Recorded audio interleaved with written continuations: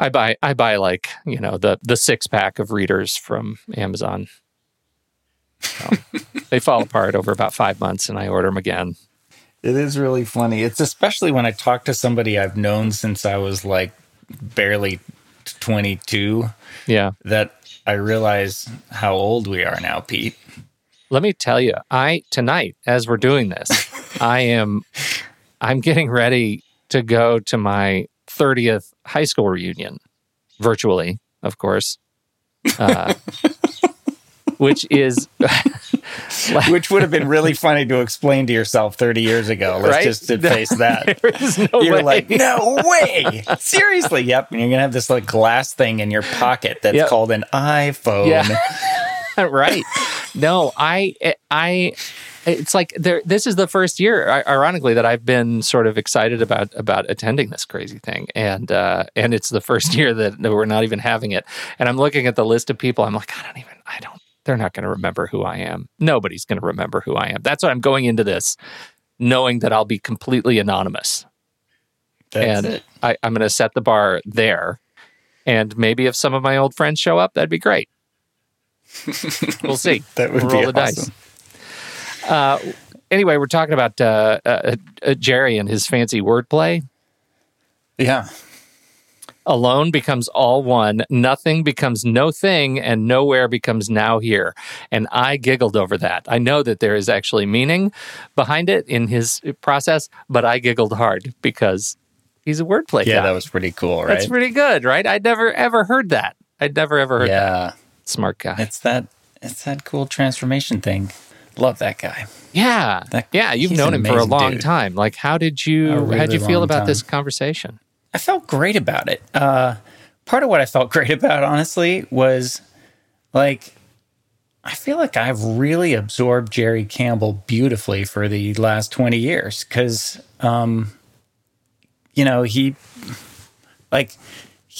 as I was hearing him say back to me things we've talked about for a long time, I was realizing, in the way I move through the world and the way I work with clients, his stuff is all over the place in my thinking. Yeah. Even in the gray sequence, for those out there who know what that is, a whole lot of his way of thinking about the world has weaved its way into that, along with a bunch of other really cool things.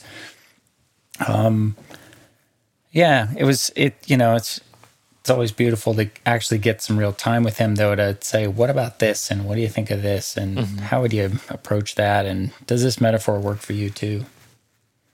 What was it like for you to listen to? That's the first time you've had a chance to talk to Jerry Campbell. I learned a couple of things that I was able to integrate like almost immediately, apart from his charming wordplay. And I think you talked about two things. The last one I'll mention first, which was his story of training the amygdala and conquering his fear and anxiety of heights by this exercise in curiosity. And the reminder was really great because he said the amygdala does not learn through insight; it learns through experience.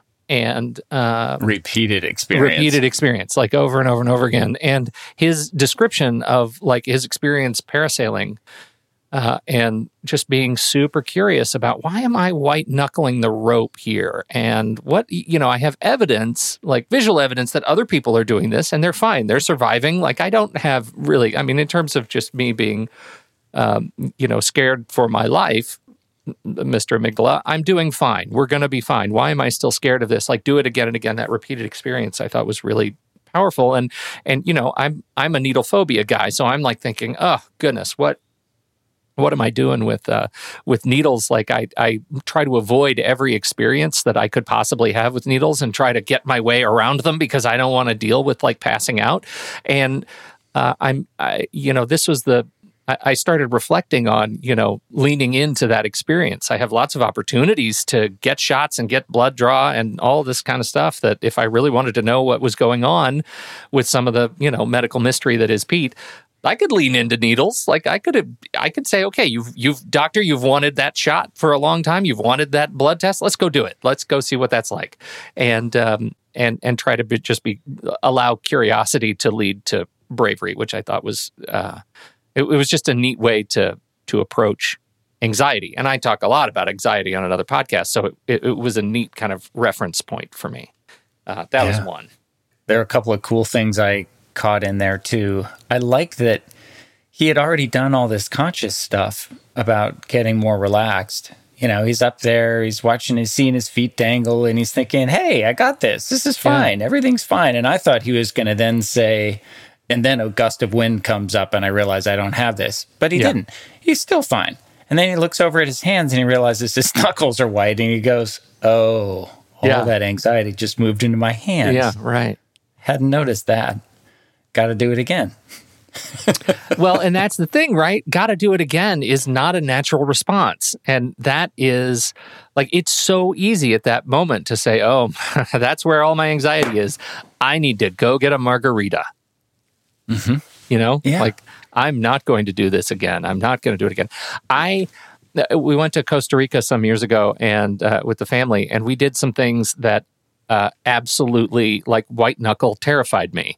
We did the two of them that were the most substantial for me were rappelling. Now, I've rappelled before off of heights, but we were rappelling through waterfalls. Like, that was the whole gambit. Like, you go to this beautiful place and you rappel, and the water is like crushing down on you, and you got to keep your wits about you in this water as you go down through. It's the most gorgeous experience in the world, but you're stuck in the middle of the terror and the horror of the waterfall on top of you. But then it struck me, the tour takes you on like 8 of these things. And by the last one, you realize I cannot get enough of this. I have now done it 8 times. The first one was terrible. Second one was, still pretty terrible. By 3, 4, 5, you're thinking, okay, this is pretty cool. And by the end, you just want to do it again. And then we go from there to a canopy zipline tour. So we take off the side of the mountain and we're ziplining hundreds and hundreds of meters through the canopy of these trees. And it's one of those horrible things where you're ziplining and it feels like you're pretty safe. Even though you're at the top of the tree canopy, there's tree below you. And so it tricks your brain into thinking, oh, it's just a few feet down and there's tree. Of course, if you fell, you would those trees would tear you hundreds to of pieces. feet. Yeah, you'd be torn to pieces and plummet hundreds of feet. But then the trees disappear and you are careening over a chasm. There's no tree line. And it is the most wondrous and gorgeous experience ever. And there were another 8 or 10 of these zip lines as you go through you hike a little bit, walk a little bit, zip line a lot, and then you're in it. And that came back to me in full listening to this conversation with Jerry because of that, as you say, that amygdala repetition that is required to kind of accustom yourself to these things. It's straight up terrifying just until the moment that it isn't. Yeah. From self-waterboarding to human projectile, and suddenly these things are 2 of the most gorgeous experiences you can ever remember. Yeah, exactly right. Exactly right. It's amazing. The other thing he said that I thought was interesting, can I change to my second one? Or did you have more to say about that? All right. The second one was he talked about, he used the word mood a lot. And I'm fascinated by moods. And I think mood in context of like work and life is often disrespected or diminished to the point that it's no longer useful.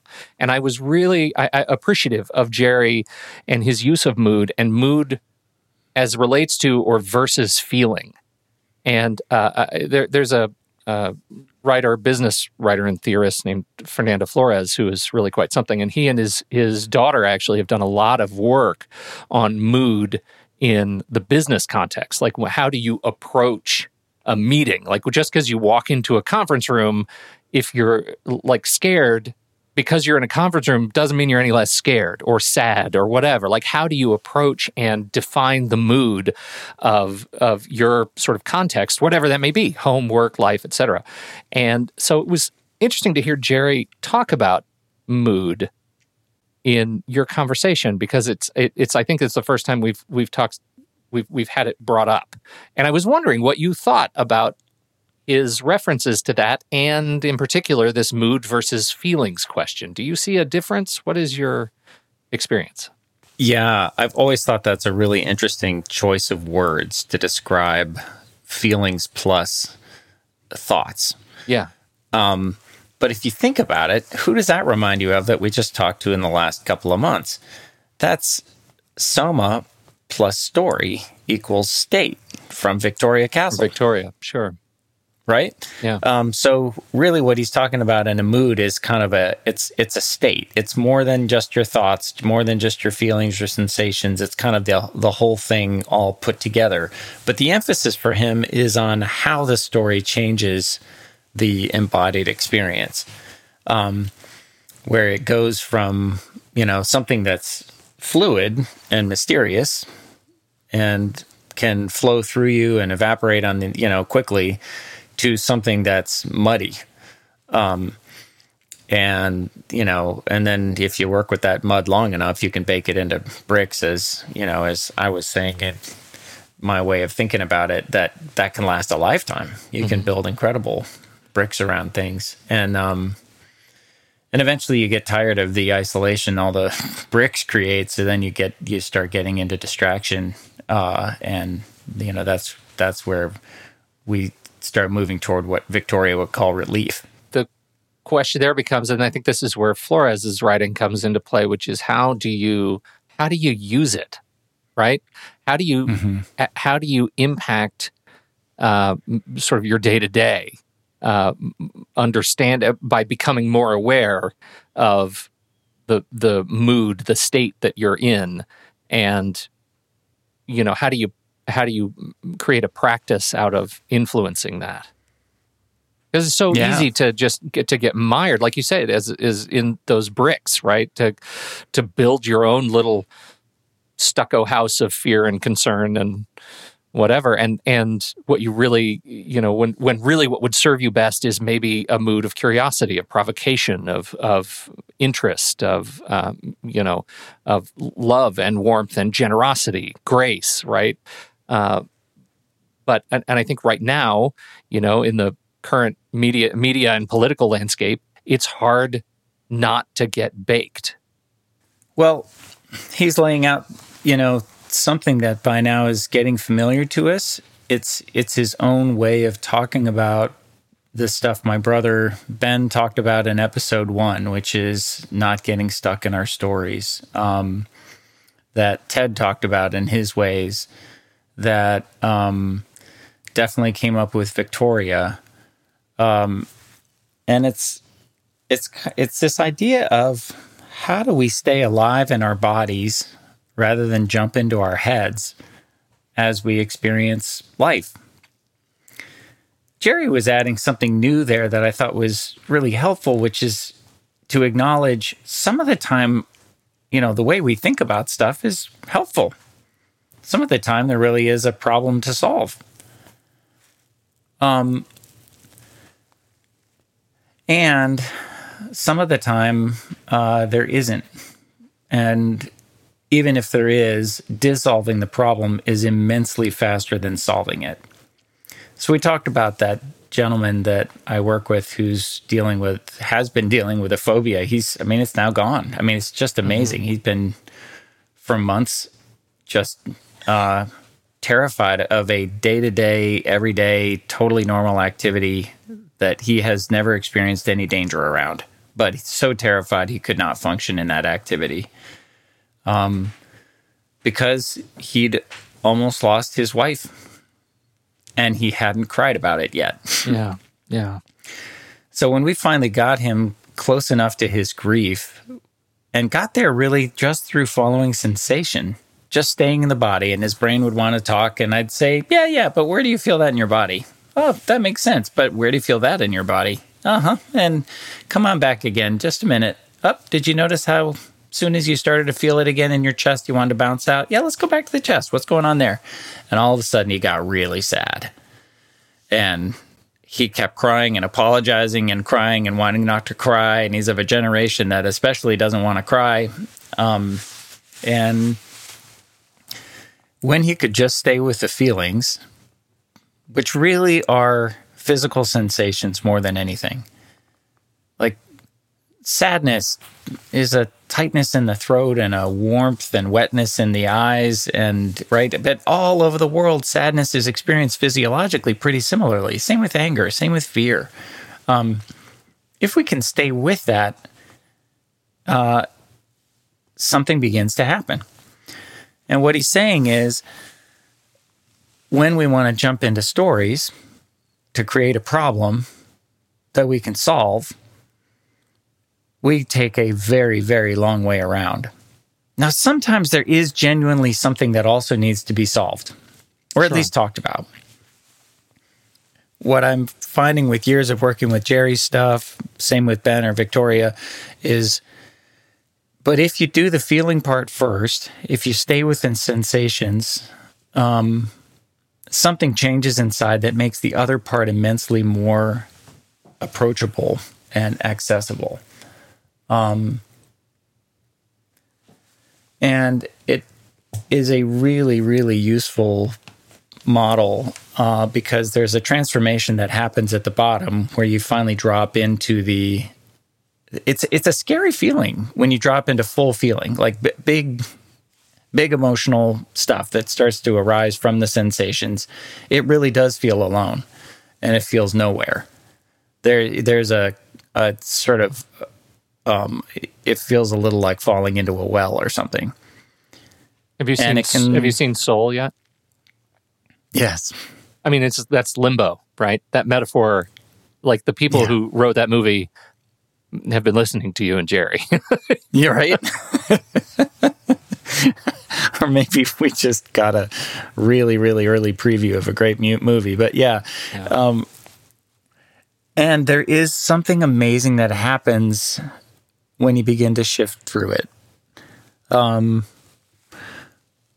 Here would be an example. One gentleman I've been working with recently has been finding a lot of fear and jealousy coming up around being separated from his girlfriend. Nothing's really changed. They've been living in separate cities for some time, and it's been perfectly fine. But she's had occasion to interact with a guy, locally for her, that has got him really scared. And it kept turning into a story about her and the other person that, when he had a chance to go visit and check out, turned out to not be the story. Yeah. And yet his brain can go that fast back into, but it is. Yeah. I mean, he already knows for sure there's no way in the world this guy is a romantic interest to. But I'll bet 15 minutes after he got on the plane leaving his girlfriend, he's already back into that story. All she has to do is go on a study break. But when he's by himself again and the fear starts, the fear doesn't know where to go, so it turns into a story. Right? And what's been really helpful is to get to stay with the sensation long enough to realize, oh, this has to do with old shameful feelings about me. Yeah. I mean, about himself, that go back to really important things that really make sense, that he's never said out loud to anybody. And so, of course, it has to turn into a story about something out there instead of, I got to sit with this. And he's been doing beautiful work with that. Yeah. So there's something there about Jerry's stuff that's really amazing. I was reflecting a little bit on, the gap that happens once you get through the sort of dissolution of the immediate trauma or the story, and how that the disconnect between sort of head and body, right? The disconnect of the soma part, the somatic elements. There is it's like amputees who deal with missing limbs syndrome, right? It's like we become so accustomed to the trauma that even when we don't feel the emotional weight of it, we miss that it was there.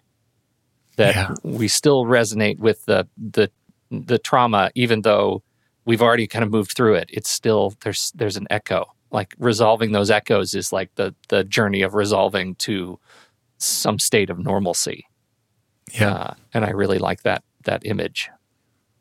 Yes, and And it does require the kind of repetition Jerry's talking about. Yeah. And there are two things he's willing to do that most people are not willing to do, and I find them both really amazing.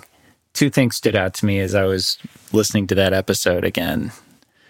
One of them is the piece you highlighted, which is his willingness to go repeat a difficult experience, knowing amazing. This is going to take a bunch of times. Yeah. Which starts with this idea of, in all the eons of humanity, love has never conquered fear and fear has never conquered love. We are supposed to live in a dynamic tension between them. And, sadness and anger and loneliness and, powerlessness, these are all sort of variations on this theme of fear. Mm-hmm. And he's saying, I'm never going to beat it. It'll always come around again in some way, but I can transform it. Sure. And I can live in a way so that I am less and less afraid. But it's going to take a lot of repetition because my amygdala won't respond to an explanation. So when he sits with a client, as you may have caught him alluding to, he'll say, well, I'd like to help you be scared. Yeah. Which is very confusing to people. Yeah. And then you could hear, as you pointed out beautifully, like, he's got a fear of heights. He's on vacation. Really? He's going to look at parasailing and think, I'm going to confront something hard right now, right? Yeah. Oh, how Jerry, was it? It's my Thai time. I know. And somebody asks, how was it? And he's like, I have no idea. I wasn't there. I guess I'm going to have to do this again. It's amazing. I mean, that's such courage. The other thing I caught was in the exercise at the end when he said, and if you find you've gotten distracted and a thought has come up, stop. At that point, I was like, wait, what? And he was saying, once you've scared your amygdala, it's telling you that's as far as I want to go today. Yeah. You need to stop. And the two work beautifully together. Yeah. Stopping right there is not going to work very well unless you're going to go back and do it again. Right. But doing it again and again and again, if you keep terrifying yourself, isn't going to work very well either. It's torture. Because what your amygdala didn't have the first time it got scared was a chance to say, that's enough. Yeah. Otherwise, it wouldn't have been traumatized. Yeah, that's fascinating, that the sort of dance between courage and kindness. Like, how easy is it to put on, like, the sort of mantle of machismo and say, I'm going to conquer my fear, and do it until you're just burned with just the hostility and have demonstrated no act of compassion to yourself. Yeah. Yeah. Yeah, and we imagine we're going to grow faster that way. Yeah. At some point, we'll find a cool way to do a show about this, but Ted taught me years ago about a different way to exercise, which is really fascinating. The idea is when we are breathing through our noses, we tend to breathe from the diaphragm, and we tend to stay in a parasympathetic, that is a relaxed, restorative place. Mm-hmm. Once we start breathing through our mouths, we tend to breathe up in our chest, and our body starts preparing for an emergency. Generally, when everything's working great, at least before we got to this culture where we're halfway into crisis all the time, we would only breathe through our noses, believe it or not. Unless we were running from something or chasing something. And then we'd breathe through our mouths because we needed like that extra turbo boost of, adrenaline, and the breathing through the mouth would stimulate it. So the idea is when you're exercising, you exercise right to the limit where you no longer feel comfortable breathing through your nose. Really? And then you slow down a little bit. So that you keep breathing through your nose. Yeah. And if you have to, because you've overdone it or you're on a really steep hill and you have to stop to breathe, keep breathing through your nose too. And as soon as you can start moving again, but keep breathing through your nose, you do that too. If you find your mouth has opened, stop for a minute. As soon as you can breathe through your nose, start going again. Okay. What does that do for you? Well, it turns out it's apparently really, really good for you. And that your exercise gains are really rapid this way because body doesn't go into a fight or flight state, not even a little bit. Martina Navratilova, the famous tennis player who not only was, a superstar of her time, but has by far the longest tennis career ever recorded. She, I think, won a doubles tournament at Wimbledon in her 50s. And she was trained that way. When she was young, her coach would stop the point every time she started breathing through her mouth. Wow. And she credits that to long-term kind of,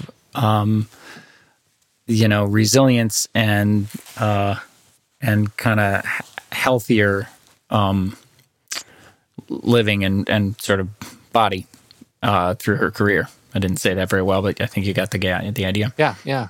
That's fascinating. So I bring all that up to say, Jerry, in a sense, does that emotionally. He's so much like Ted. They are two of the gentlest humans I've ever encountered, and they're really, really patient with people. And you've probably heard me say somewhere along the way in these shows, the slower you go, the faster you get there. Yeah, I'll say it 1,000 more times because it's just one of the great paradoxes ever.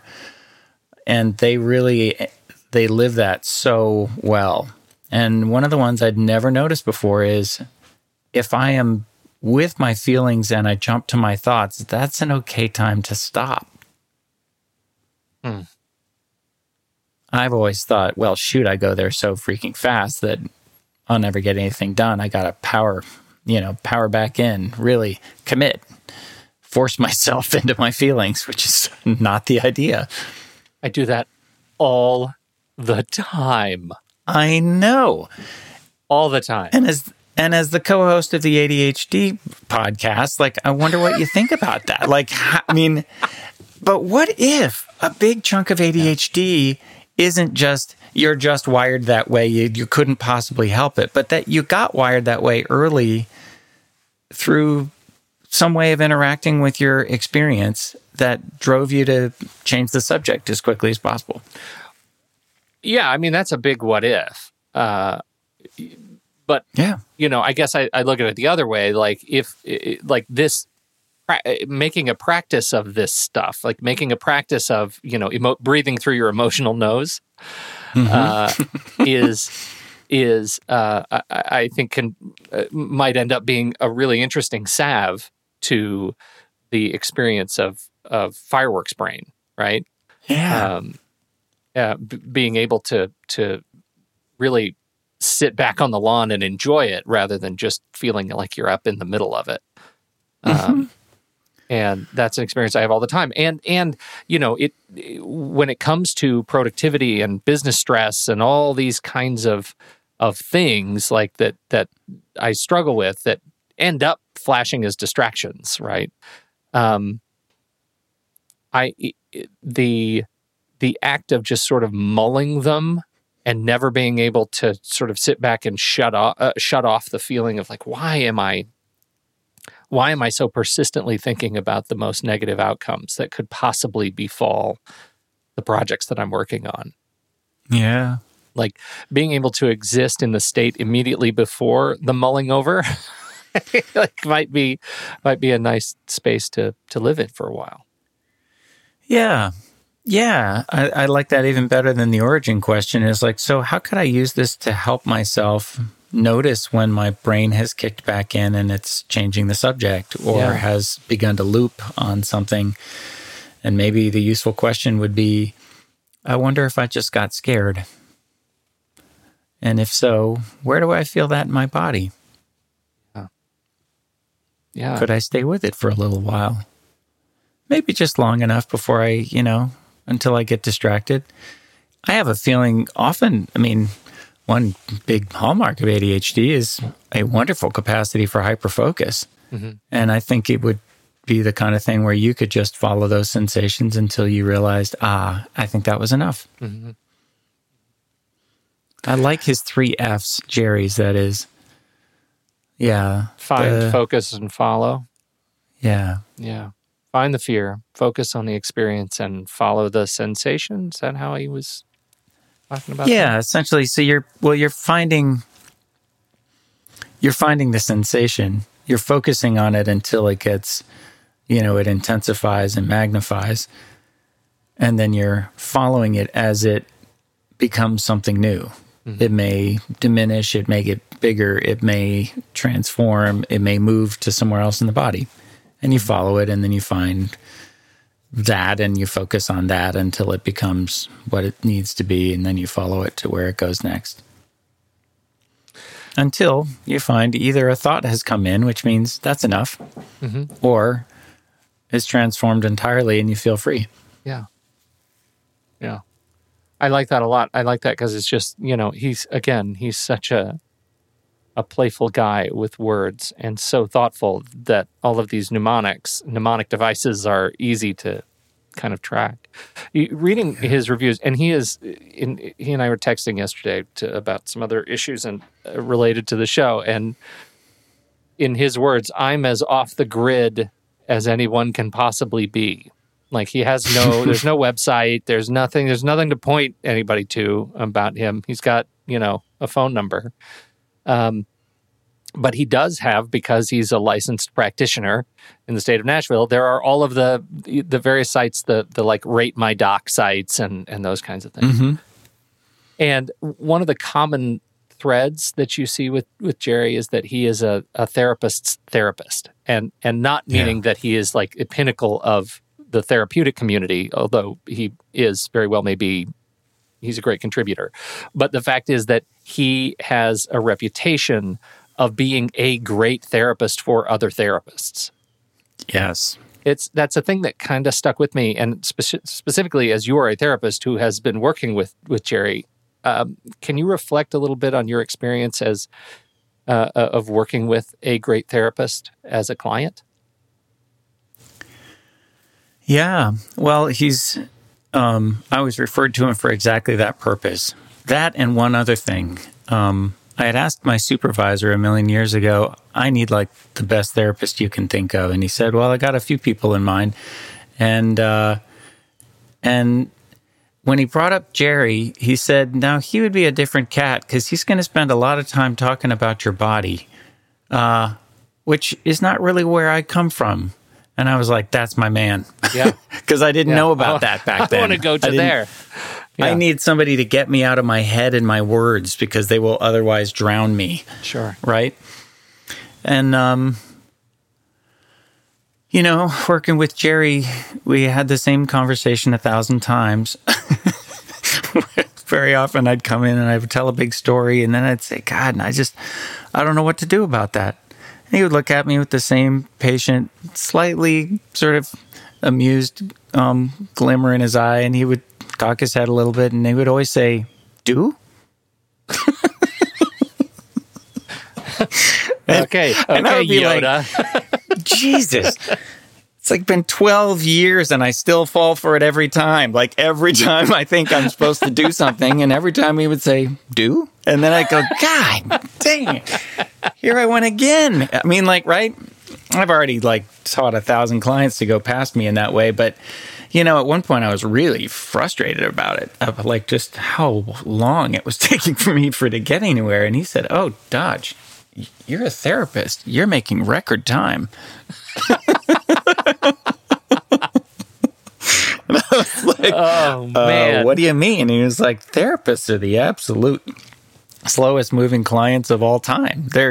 They think of themselves as terribly willing, but they have got the best stories in the world to wrap around their feelings. Trying to extricate them from those stories just takes a very long time. But I guess it's like anything else. This is so funny because, I've been podcasting a very long time, and I have some ingrained belief systems around the things, processes, workflows, tools that I use that are intractable. And I know that about myself, but that means it's 1,000 times harder to implement change on a day-to-day kind of process level. I just don't change easily because I believe that what I'm doing is the best way to do it, even though it's totally not. And I have to imagine, that's kind of the same thing, right? Except for you're living very much in your podcasting tool all the time. Mm-hmm. Yeah, it's a really interesting process. And you're exactly right. And it becomes really tempting to go into, my training, sort of back into the family system, back into the psyche, back into the unconscious, back into sort of any of the places I was trained like that. And, he was always just kind of like, meh, who knows about that? I'd be really interested in just where that is in your body right now. Yeah, sure. And then I'd stay with that for a little while. And often what was really cool was if I started with that and I spontaneously ended up in something that felt like old history, that was productive. If I went looking for an explanation in ancient history, I could keep myself busy for weeks or months on that and not really get anywhere. Yeah, sure. And if anybody's interested in a great example of that happened with my brother in that first episode. He started asking me to just notice my experience, right? Yeah. And as I did that, I just could hear Jerry sort of right on my right shoulder, guiding me kind of into my body. And so you'll hear, I answer Ben with an early answer is just, I noticed that in my physical self, which gave rise all of a sudden to a, why do I feel 8 years old? Holy crap, I remember when I was 8 years old, what was going on. And that was super productive, right on the spot. I mean, 5 minutes of therapy, and that was, years of work. Bam, right like that. It's a beautiful way. But in a sense, you could hear me. I mean, if you go back and listen to that episode, you can hear me like begin to attend to my experience, get out of my head. Even the memories I'm coming to, I'm just channeling back into my body, though you may not hear me do it out loud. And about the time the tears are hitting, I'm getting to the bottom of that spot Jerry talks about, where you're down into alone and nowhere and nothing. As something is dissolving. Something's dissolving. And it's suddenly putting it together. Wham. And the problem is, for eons, good therapists have guided people to a place where spontaneously what comes up is that memory. And then something absolutely beautiful happens, like you could hear in that episode happening for me. And then all these therapists to follow have thought, oh, I guess the idea is go find the memory. Right. But and not wait for it to come up by itself. Sure. But if you do it the other way, you can hear there's sort of that beautiful sadness on the other side and the recognition that comes with it and a kind of freedom. Like, it's a pretty cool example of it happening in real time. That's awesome. That's awesome. Yep. I'd forgotten about that. That was a great sort of bearing witness to the Jerry experience with your brother. That was really special. Yeah. It's really been kind of cool, actually, all year long to look back on that episode, because it's one of the few where things get, like, especially raw, especially for me, right? You went there in another episode. But, like, that in that moment, I'm there, and we're getting an example of lots of the things we hear about later. Yeah, sure. Other guests have come and talked about elements of that very session with my brother. Yeah. Well, this was a great experience with Jerry. I think he's a really special dude, and I'm so glad we were able to wrangle him on here. Yeah, me too. Really fortunate, and what a huge blessing to have had a teacher like that in my life. Truly. Like, long after he was, a therapist for especially pressing needs a whole lot of years ago, he just was an amazing model and example and consultant and supervisor in a sense. I mean, I could just bring in my stuff, and the therapist in me is sitting on my own shoulder listening to him work with the dude. Yep. Pretty special guy. Yeah. Lucky. Well. All right, man. Yeah. Thanks, buddy. Thank you. See you next week. Love you.